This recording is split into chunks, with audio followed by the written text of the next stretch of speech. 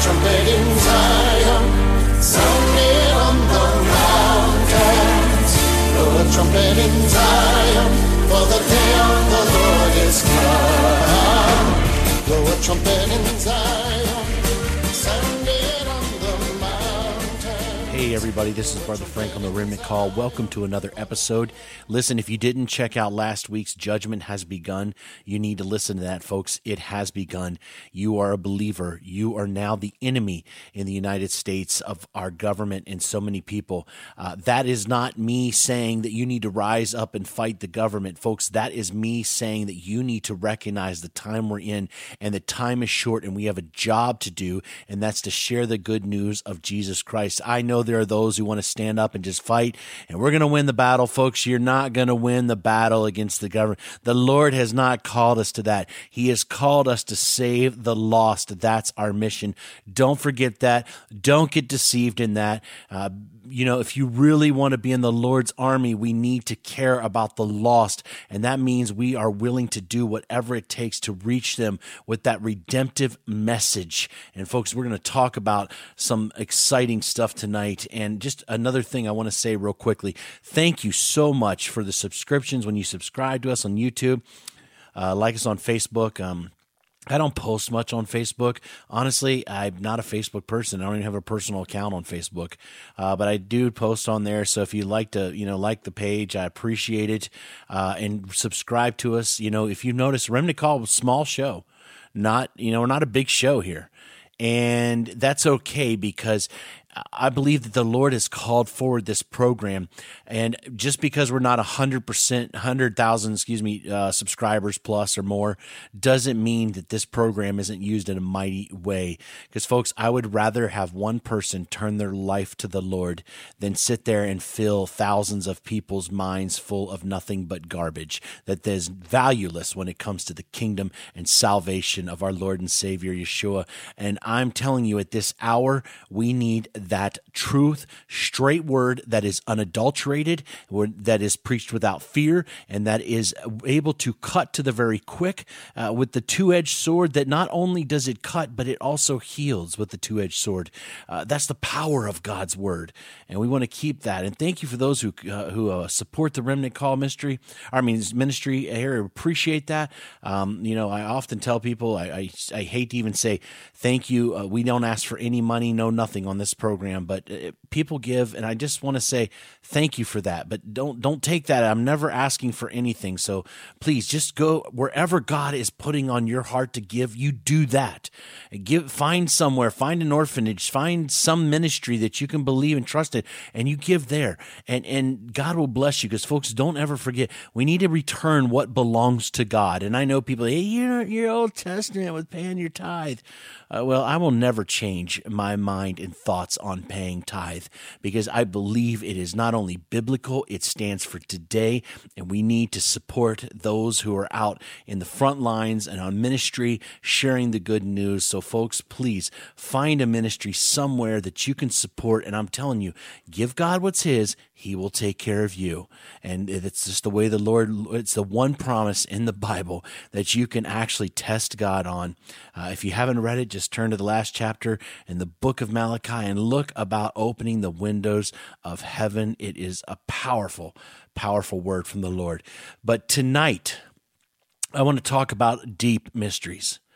I had talked about it before, and just to be truthful, folks, if this program isn't about something apocalyptic, it isn't about the news, it isn't about something, the listenership I know goes down. So folks, if I'm just going to tell you right now, if all you want to hear tonight is the latest news and how the world's going to hell in a handbasket, we already know that. I just would direct you to any news channel pretty much right now, and you can find that out.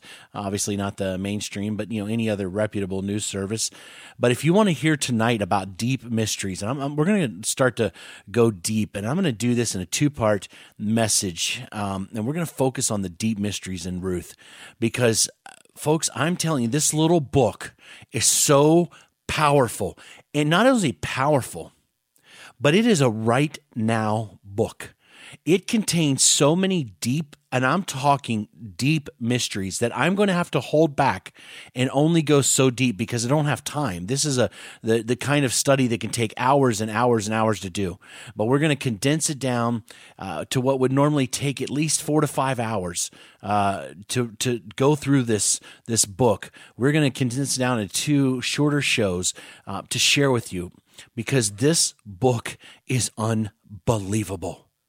It is arguably, to me, in my opinion, one of the most powerful stories and books in the entire Old Testament because it's got things in it that are just, well, we're going to get to it. And here's the thing. If you don't listen to the first part, you're going to have to listen to the second part because you're going to get some answers to some stuff we're going to bring up in the first part, some actual unexplained mysteries in the Book of Ruth that literally they cannot be explained. I'm going to tell you right now, the truth is the Book of Ruth is not only a love story, but is the power of redemption. And it is also a book of prophecy. Yes, Ruth is a book of prophecy. And it's also by some considered to be a key in understanding the book of Revelation chapter 5 specifically. When Jesus comes to open the scroll that is sealed with 7 seals, some have called it the scroll of destiny. A scroll that is sealed by the Almighty that no one, not the 24 elders, not one of the 4 living creatures, Gabriel couldn't do it, the cherubim can't do it, only the Lamb of God. It says in Revelation chapter 5 verse 9, it says this, "And they sung a new song saying, Thou art worthy to take the book and to open the seals thereof, for thou wast slain and hast redeemed us to God by the blood out of every kindred and tongue and people and nation."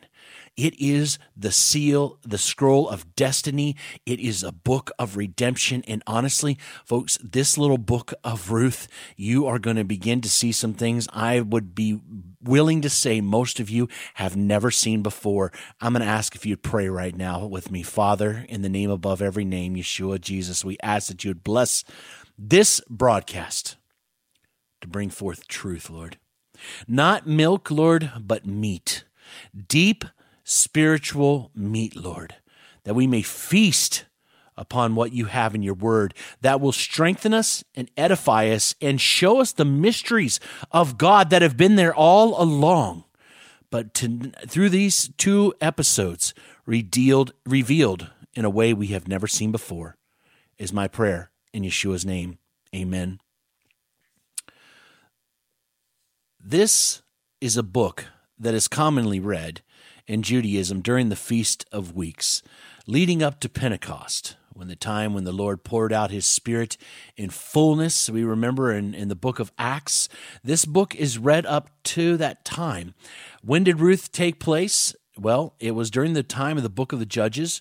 The best guess by some scholars give is that the story took place sometime between 1105 to 1085 BC. This would put the story about the time of Samson's rule as a judge and possibly right into the time of Samuel.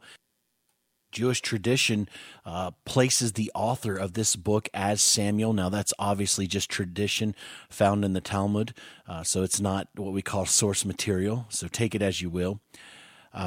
But that he would have been alive to have known the genealogy that was presented at the end of that book leading up to King David.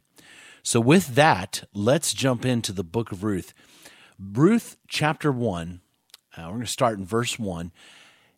"Now it came to pass in the days when the judges ruled that there was a famine in the land, and a certain man of Bethlehem, Judah, went to sojourn in the country of Moab, he and his wife and his 2 sons, and the name of the man was Elimelech, and the name of his wife Naomi, and the name of his 2 sons Mahlon and Chilion, Ephrathites of Bethlehem, Judah.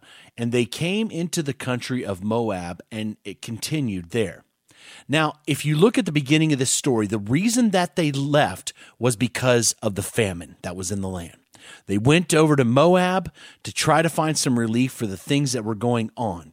The interesting thing is when you begin to look at the meaning of the people's names of the family right there, of Elimelech, and Naomi, and Mahlon, and Chilion, it's interesting, their names. Elimelech means God is my king. That's a powerful thing. Naomi means pleasant, and Mahlon means to be sick or sickly, and Chilion is wasting or pining.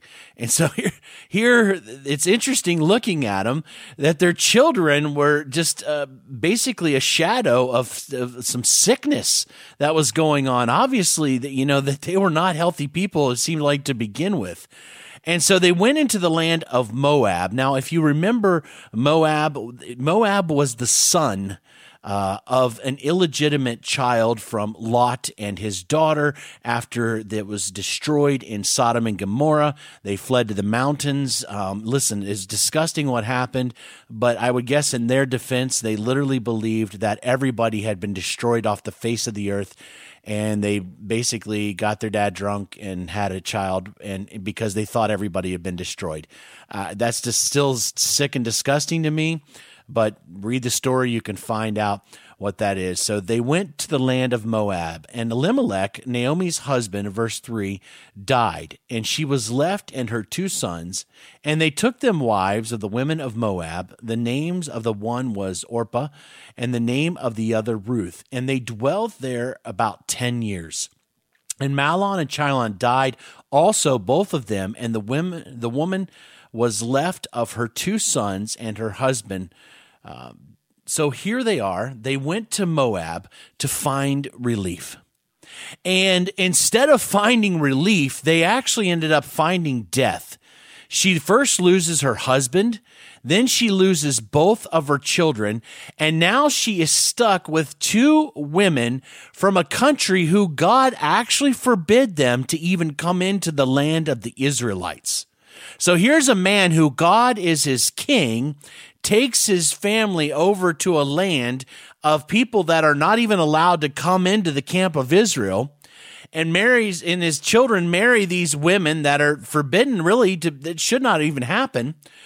And now this woman, instead of finding relief, she's lost everything, and she's stuck with people who aren't even of her own faith and religion. So the interesting thing is they left the Bethlehem. Now, listen to what it says here in verse 6 real quick. Then she arose with her daughters-in-law that she might return from the country of Moab, for she had heard in the country of Moab how the Lord had visited his people in giving them bread. Now she left Bethlehem. Now, if you understand, and she heard now that God had returned bread back to Bethlehem. So if you understand what the meaning, the word of Bethlehem means the house of bread. Isn't that interesting? The house of bread. Where did Jesus, where was he born at? He was born in the house of bread. He was the bread from heaven, born in the house of bread. Folks, that's not coincidence. There was no coincidence that Jesus, Yeshua, was born in the country, or in the town, that was known for being the house of bread, that the very bread from heaven comes down. It's unbelievable. And you start to begin to peek in to the depths of what we're going to explore in this book. You know, we are like the prodigal children so often who have lost everything. And it seems like often when we lose things and we have things happen, we run to the wrong place. We go somewhere else to find our help. Maybe it's the land of Moab. And it seems like in the land of Moab, where when we're going to find some help because we need that, we end up, what? Losing everything. But finally, in the clarity, God calls us back to the house of bread. And you know, it's interesting how I find so often, and you know this too, that you find the Lord right where you've left him. He's calling us back to the house of bread, to where we can eat from that bread that came from heaven. They left the house of bread because there was no bread. Could we run into the same issue in our churches and our fellowships today? People thinking everything is fine, I'm rich and in need of nothing, and yet God says to the church in Laodicea, I would say much of the church in America too. They were blind, poor, and naked. But this doesn't mean God gives up. The Bible says he saves the best wine for last. I feel like so often we are in that same position. We are just like the church in Laodicea. We are running for other places. We think we've got it all together, and the truth is we're empty. Verse 7, wherefore she went forth out of the place where she was, and her 2 daughters-in-law with her, and they went on the way to return unto the land of Judah. And Naomi said unto her 2 daughters-in-law, Go, return to her mother's house. The Lord deal kindly with you, as ye have dealt with the dead and with me. The Lord grant you that ye may find rest, each of you, in the house of her husband. Then she kissed them, and they lifted up their voice and wept. Now, I want you to pick this up because this is really important right here. Naomi sees that her daughter's wanting to leave, both of them, Orpah and Ruth. But she says, go back home to your family, and may the Lord, now this is the word Yahweh as she's using right now, Yahweh, may he bless you. She's saying, may the Most High, she's using the holy name of the Almighty, Yahweh, saying, may he bless you. Yes, I know you're from a foreign land and there's false gods there, but I want the Lord Yahweh to bless you. That is some amazing, powerful words that she's saying there. And I want you to get this because what's coming up makes no sense. She's heartbroken. She wants them to live a good life, and she reminds them that Yahweh is the one who blesses and not their false gods. That's amazing. Reading on, though, listen to this. And they said unto her, surely we will return with thee unto thy people. And Naomi said, turn again, my daughters. Why will you go with me? Are there yet any more sons in my womb, that they may be your husbands? Turn again, my daughters, go your way, for I am too old to have an husband. If I should say I have hope, if I should have a husband also tonight, and should also bear sons, would ye tarry for them till they were grown? Would ye stay for them from having trouble? Would you stay for them from having husbands?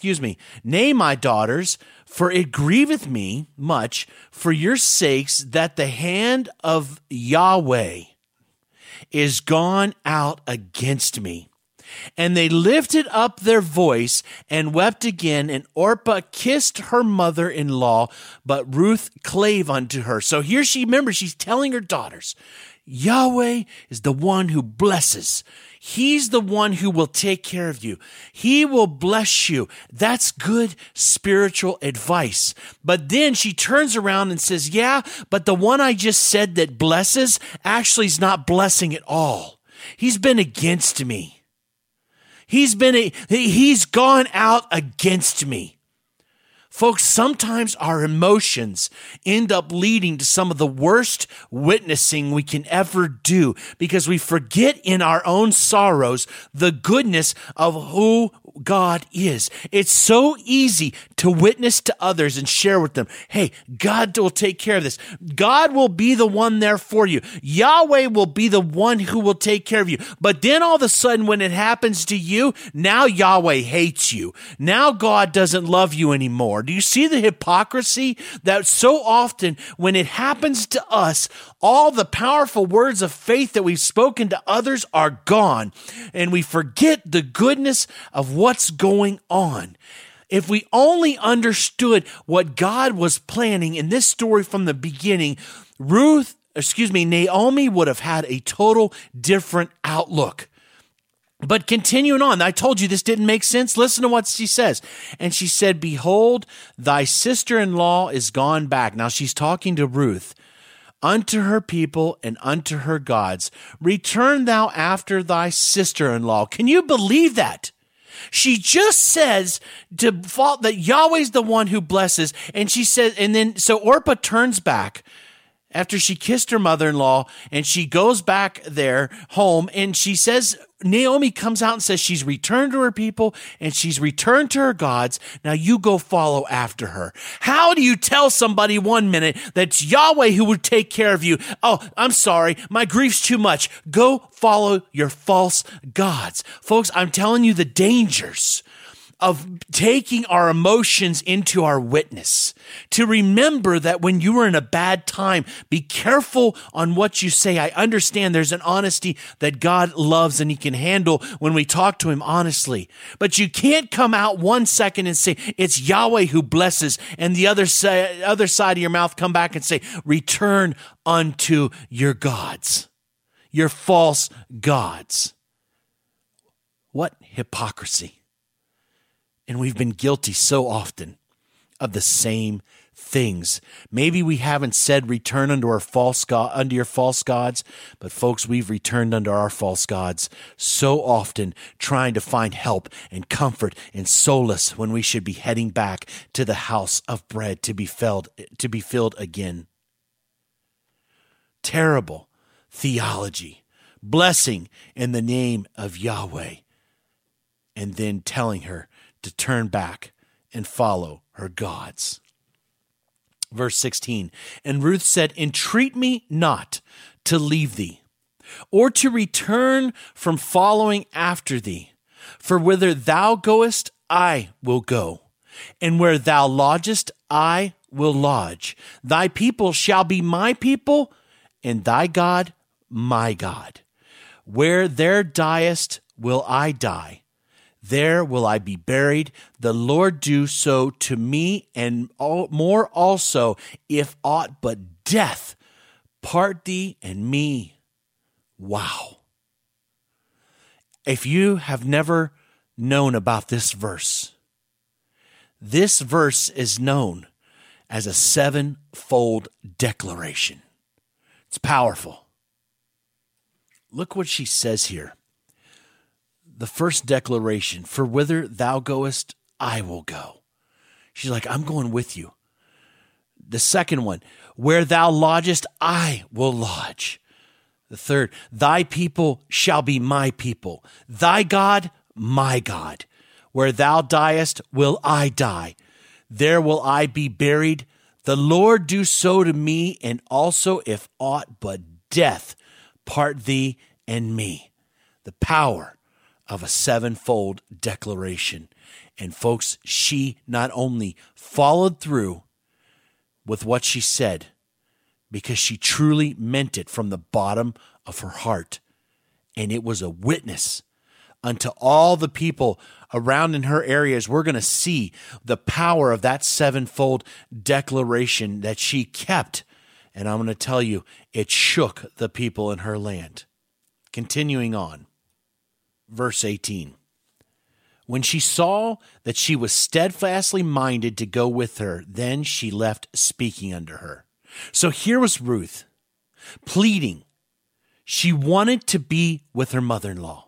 She wants to follow Yahweh, the God of Israel. She wants to follow the Almighty, and all Naomi can see in her own issues, and offers some of the worst and most confusing theology ever to be said. I mean, Yahweh bless you and go back to your gods. This makes no sense. The confusion in telling her daughters that Yahweh would do this and then telling her literally to go back to the old gods that she was with is the worst theology in the world. You see, the Moabites' god was named Chemosh, which is also believed to be the same god worshipped by others known as Moloch, where they would offer sacrifices of babies and others for propriety. In essence, what she's really saying is that Yahweh, the one who she said first blesses, actually is going out against me and he will go out against people. But your false gods, the gods that the world today sacrifices their babies to, they're the ones that prosper you. Because see, if you understand abortion, you will understand one thing, that committing of abortion is nothing but sacrificing to Moloch, the god of prosperity, because somehow this baby has hindered yours and my prosperity. Now, folks, I've said it over and again on this program. If you've ever committed an abortion, God can forgive. It's okay. It's not okay that you've did it, but it's okay to understand that God can forgive, and He will forgive. If you confess it and you ask Him, He is faithful and just, and He can cleanse your heart from that stuff. But the truth is that it is God, not Moloch, who gives prosperity. But when we witness, sometimes in our anger, we can end up giving up such confusing, crazy messages. Folks, I hear it all the time on these end-time programs on the internet, where sometimes they're talking some of the craziest things I've ever heard in theology. And one moment they're talking about these great things in the end time and who knows what. And the next minute they're just going off cursing on Christian programs, justifying their swearing and saying things that are just horrible. Folks, we need to be careful of our theology when we're witnessing for the Almighty. Verse 19.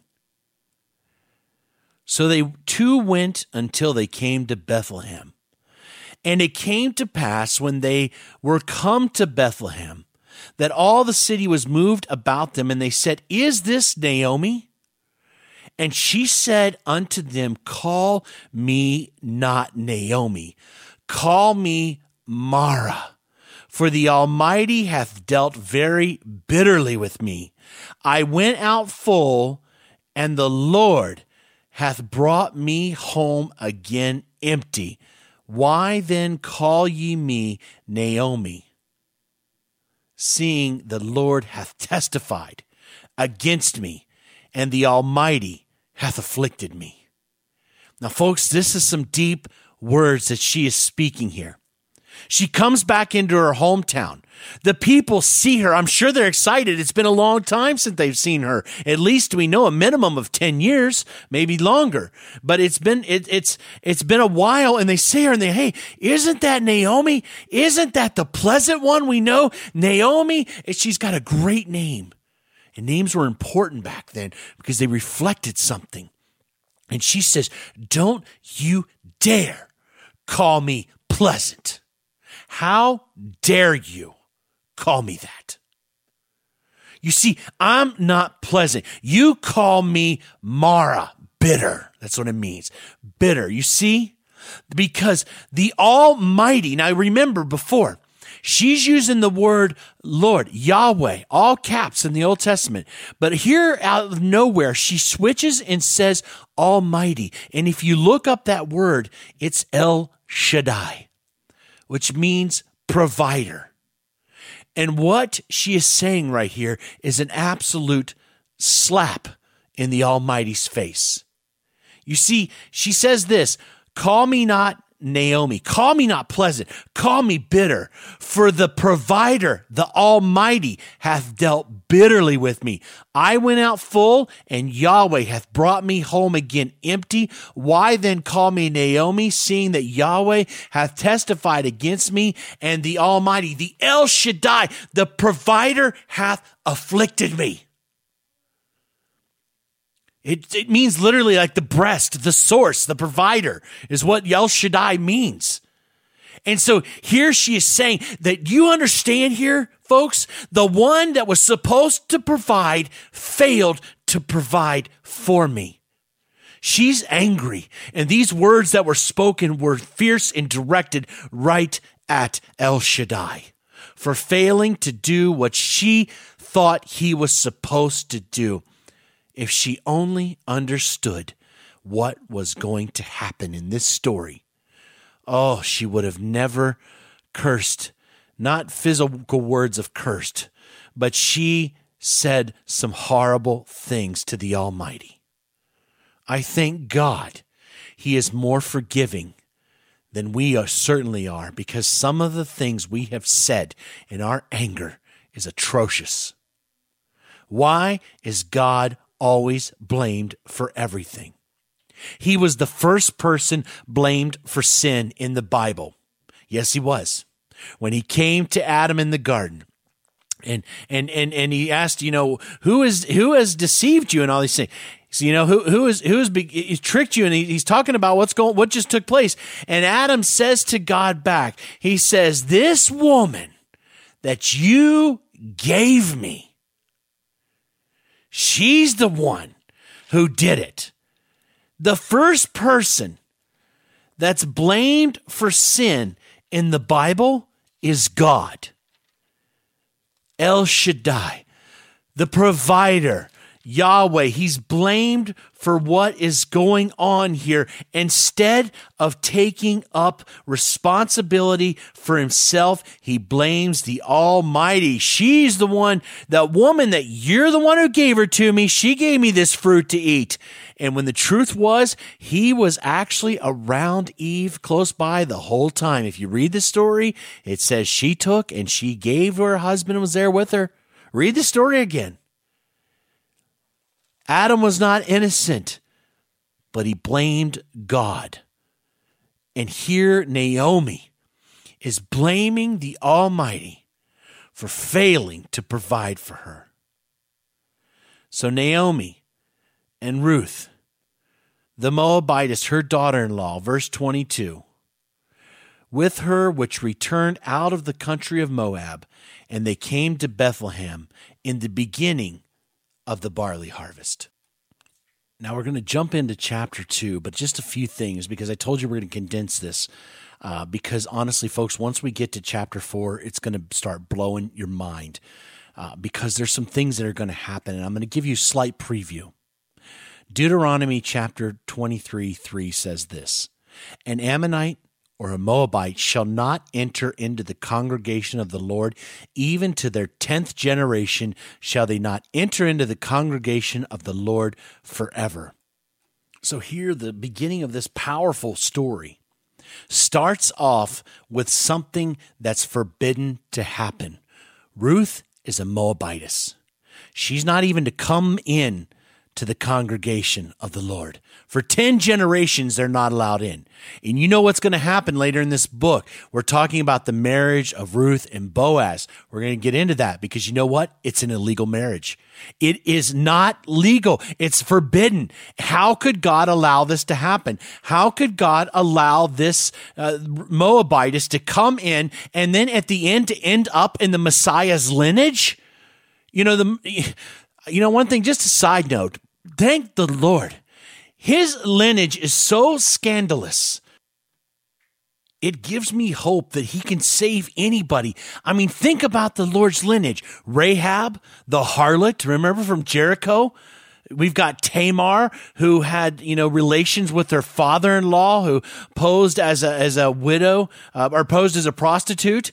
And then we've got Ruth the Moabitess, who was condemned for 10 generations, and Bathsheba, who King David lusted after, Uriah's wife. I mean, look at the absolute scandal in the Messiah's lineage. And I'm telling you, hallelujah, I say for this, because the Lord can save anybody.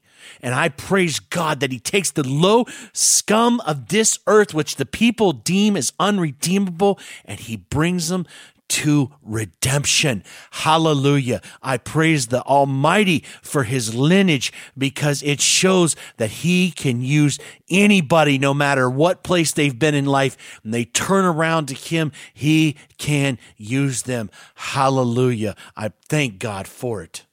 Folks, you're going to find out as we get into this book that everything that I said is forbidden, which it was.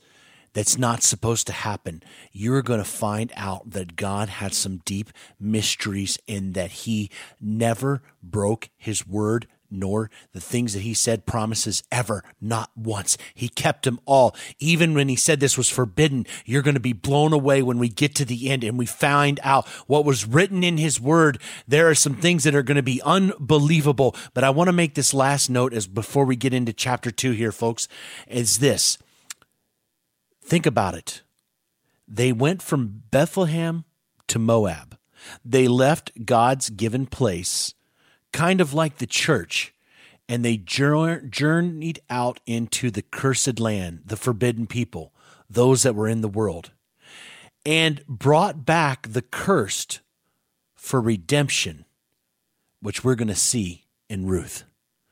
But not all will come like Orpah. Some will turn back to their gods. But we need to remember, it's when we are in our darkest place that the Goel, the kinsman redeemer, ends up showing up. Starting into chapter 2.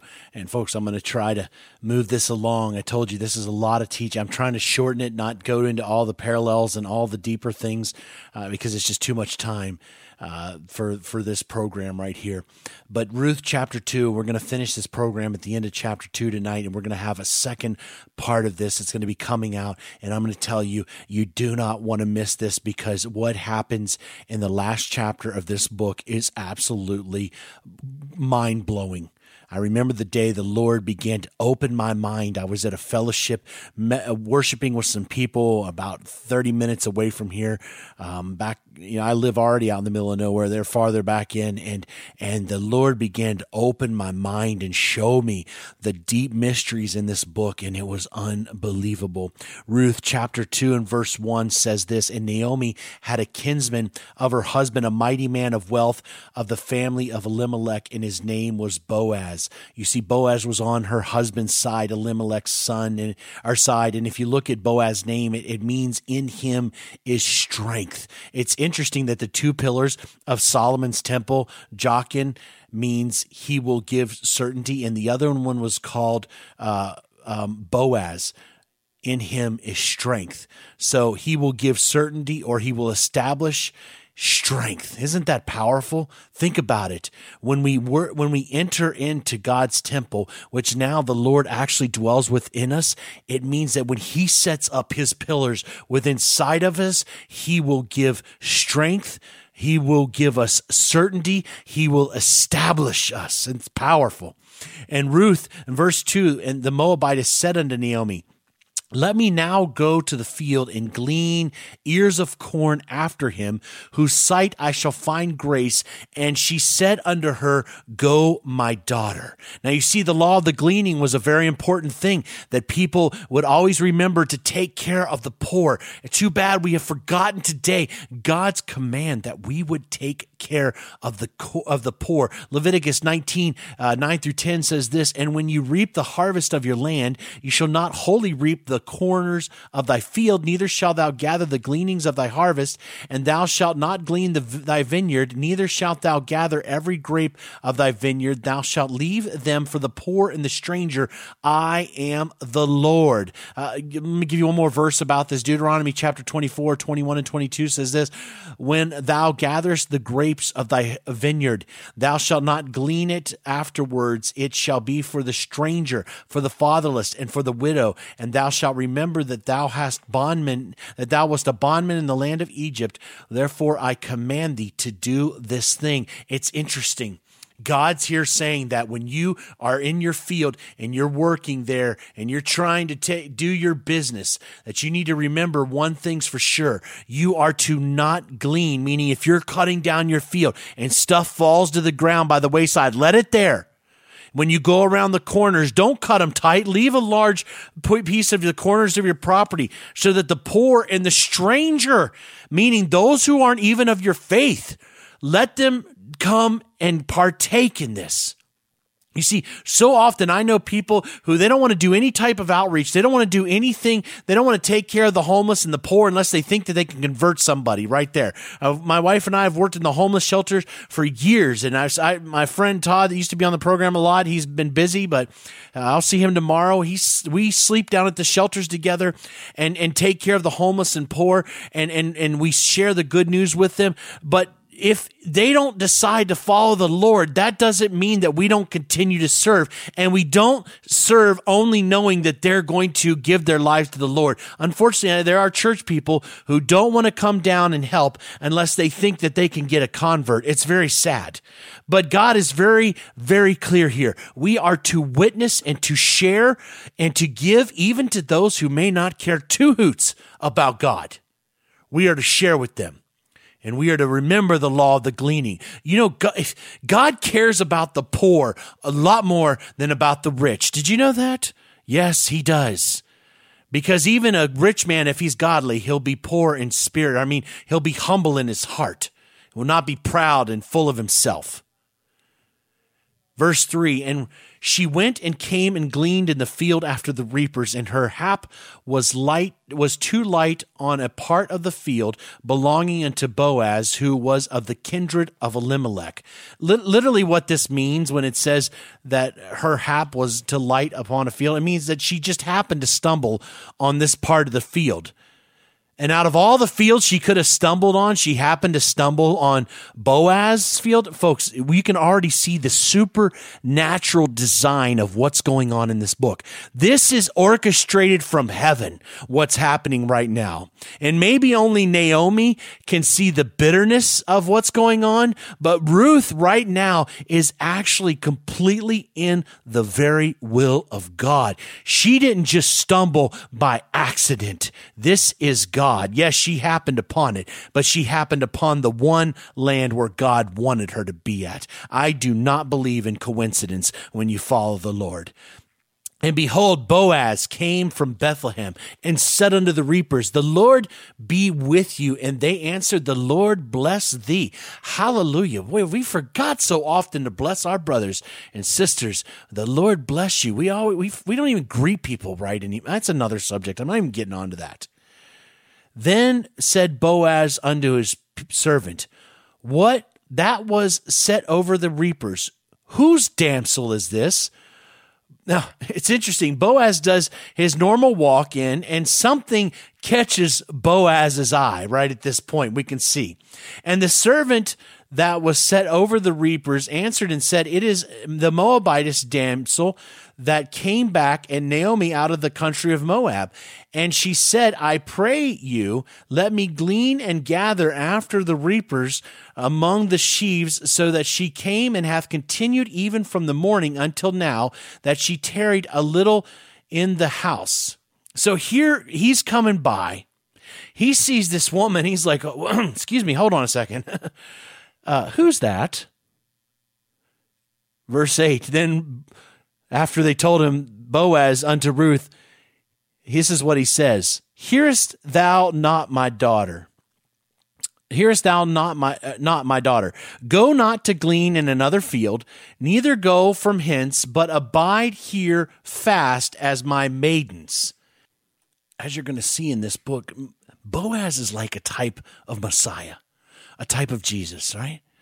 And just like God, he's representing, and Ruth is like the church, the bride who's been out wayward, and they're coming home, right? And he says, don't go somewhere else. Don't go after any other gods. Don't go try to get fed somewhere else. You stay here. You stay at my place. You stay around my maidens, my people. And this is where you go. I just start to see the pictures of the Lord right here. When we're coming in, we're desperate, we're hungry, we need something, and we come and we begin to partake once again. And God says, you don't need to go anywhere else now. You're home with me. You stay right here.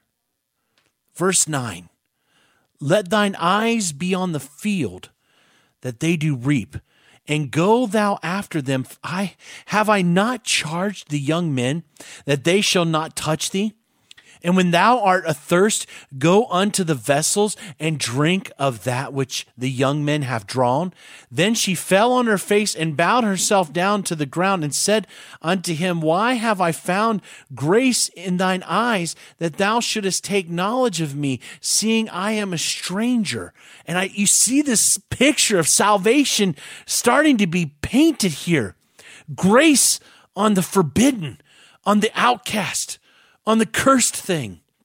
the sense of unworthiness that we all feel so often, like the woman who was cast down in Jesus' feet, or the one that wiped her tears with her hair because she had been forgiven for so much. This sense of unworthiness, and yet the call to come and feed and heal.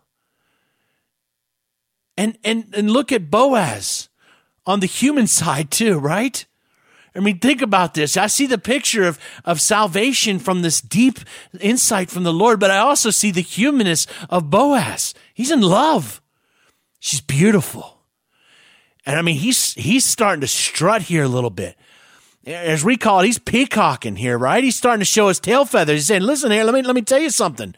You don't have to go after anything. You stay right here. And if you need a drink, I got you taken care of. I'll make sure my men are instructed to take real good care of you. He's showing off that he's the man and he's in charge. He wants her to know that he has got this thing because he's already falling in love. You know, the Messiah loves us. He cares about us so much. For the prize that was laid up before him, he was willing to endure the sufferings of the cross. Because of the gift of you and I that he loved so much, that we were so valuable in his eyes, that he was willing to go all the way through the worst punishment that any human had ever suffered in history. He was willing to do it because he was madly in love with us in such a godly, holy way that nothing could stop him. And here Boaz is the same way. The only difference is there's some flesh wrapped in with Boaz, and he's trying to strut himself around. He's trying to show who he is. Man, guys, we've done it before in the past. We want the women to know we're in charge. We got you. And I just appreciate the human side of Boaz. In verse 11, and Boaz answered and said unto her, it hath fully been showed me. Because remember, she's broken. Why would you have such mercy? Why would you care about me? Have you ever felt like that with the Lord, folks? When you wonder, can God still love you? Yes, he does love you. Even when you messed up. Even when you feel like the accursed thing. Even like you feel forbidden.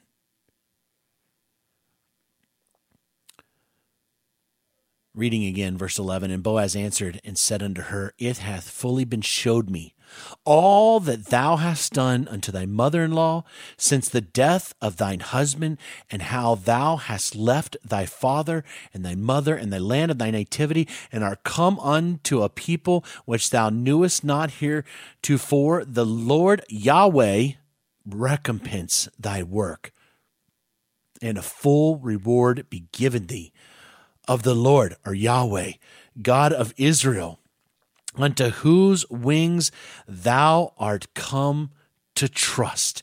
And folks, we are going to find out about those wings in the next chapter, I believe it is, because it is powerful. This verse is a precursor to what's coming in chapter 3. Then she said, let me find favor in thy sight, my Lord. For thou hast comforted me, and for thou hast spoken friendly unto thine handmaid.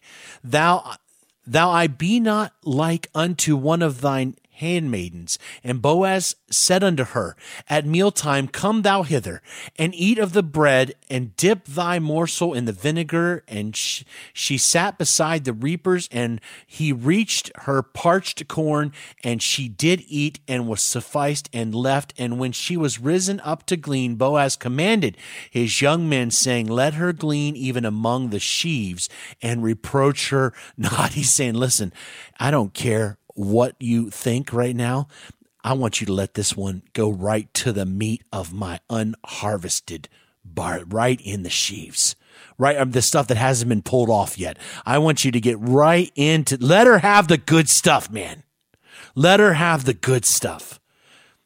And let, in verse 16, fall also some of thy handfuls of purpose for her, and leave them that she may glean them, and rebuke her not. So here he was like, you better take care of her. He wanted to make sure that she had all she needed. Boaz was in love, just like God, Jesus, is in love with us.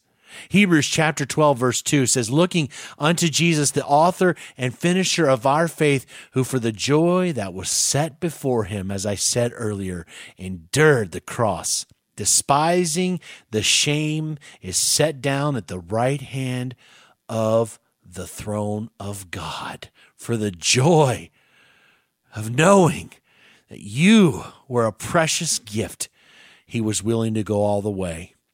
Verse 17, so she gleaned in the field until even, and beat out that she had gleaned, and it was about an ephah of barley, and she took it up and went into the city, and her mother-in-law saw that she had gleaned, and she brought forth and gave to her that she had reserved after she was sufficed. If it's interesting, because if you actually look in Josephus's writings, the measurement was actually according to Josephus' day. Now, obviously, she was long before Josephus was the time of Christ, but if the measurements were still about the same in his time, it was about 9 gallons.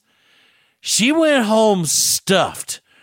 In verse 19, her mother-in-law said unto her, where hast thou gleaned today, and where wroughtest thou? Blessed be he that did take knowledge of thee. Notice that her spirits have all of a sudden picked up. And she showed her mother-in-law with whom she had wrought, and said, the man's name with whom I wrought today is Boaz. And Naomi said unto her daughter-in-law, blessed be he of the Lord, who hath not left off his kindness to the living and to the dead. And Naomi said unto her, the man is near of kinsman unto one of our next kinsmen. Oh boy, Naomi starts to see something powerful beginning to form as she understands that it was Boaz's field that Ruth had just so happened on. No, not a chance. The law of the Levirate marriage. Oh yes, the Levirate marriage. The word lever is actually a Latin word, and it means husband's brother. There were 3 conditions to meet this law. You had to be a kinsman, you had to be able to perform, and you had to be willing to perform. But you did not have to do it. God was not forcing you to be a kinsman, redeemer. The law of the Levirate is taken actually from Deuteronomy chapter 25, verse 5 to 10. This is what it says, if brethren dwell together, and one of them die and have no child, the wife of the dead shall not marry without unto a stranger. Her husband's brother shall go in unto her and take her to him to wife, and perform the duty of a husband's brother unto her. And it shall be that the firstborn which she beareth shall succeed in the name of the brother which is dead, that his name should not be put out of Israel. And if the man like not to take his husband's wife, then let the brother's wife go up to the gate unto the elders and say, my husband's brother refused to raise up unto his brother a name in Israel. He will not perform the duty of my husband's brother. Then the elders of the city shall call him and speak unto him. And if he stand to it and say, I like not to take her, then shall his brother's wife come unto him in the presence of the elders, and loose his shoe from off his foot, and spit in his face, and shall answer and say, so shall it be done unto the man that will not build up his brother's house, and his name shall be called in Israel the house of him who hath his shoe loosed. Now, I don't know about you, but apparently that's some bad language back in the old day. You don't want to be known as the man with the loosed shoe. And so you didn't have to perform it, but it seems like there would be some shame put upon you for not following through on your God-given duty to raise up. And that was the key. You were not to raise the firstborn unto you. You were actually to raise the firstborn unto the one who died. And that would technically be Mahlon. If you remember, that is going to play a significant role as we get into the end of this book. So don't forget that, because it is going to be mind-blowing when we get there. And I'm telling you, when this book culminates, it just still never ceases to absolutely explode the head. In verse 21, and Ruth the Moabitess said, he said unto me also, thou shalt keep fast by my young men until they have ended all my harvest. And Naomi said unto Ruth her daughter-in-law, it is good, my daughter, that thou go out with his maidens, that they meet thee not in any other field. Naomi was beginning to plan the trap for Boaz, for Ruth to be truly taken care of.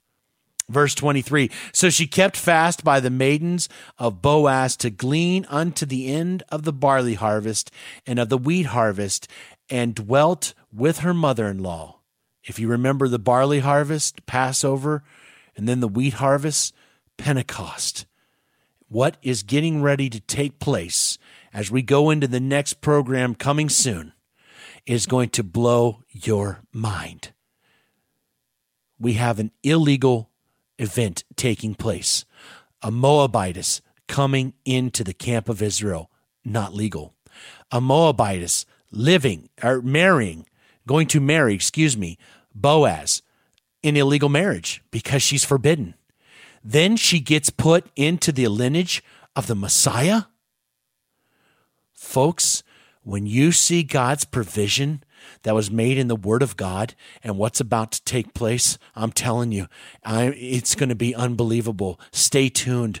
You're not going to want to miss this. The law of the Levirate, the kinsman redeemer, the Goel, folks, I'm telling you, he is coming. He is here already. His name is Yeshua, Jesus. He is about redeeming, but he is coming at the end of time very soon, and he's going to redeem this world from the curse of sin, and he is the only one that is worthy to open up the scroll that is sealed within and without, and it's by his blood that the whole world who have chosen to follow him shall be redeemed.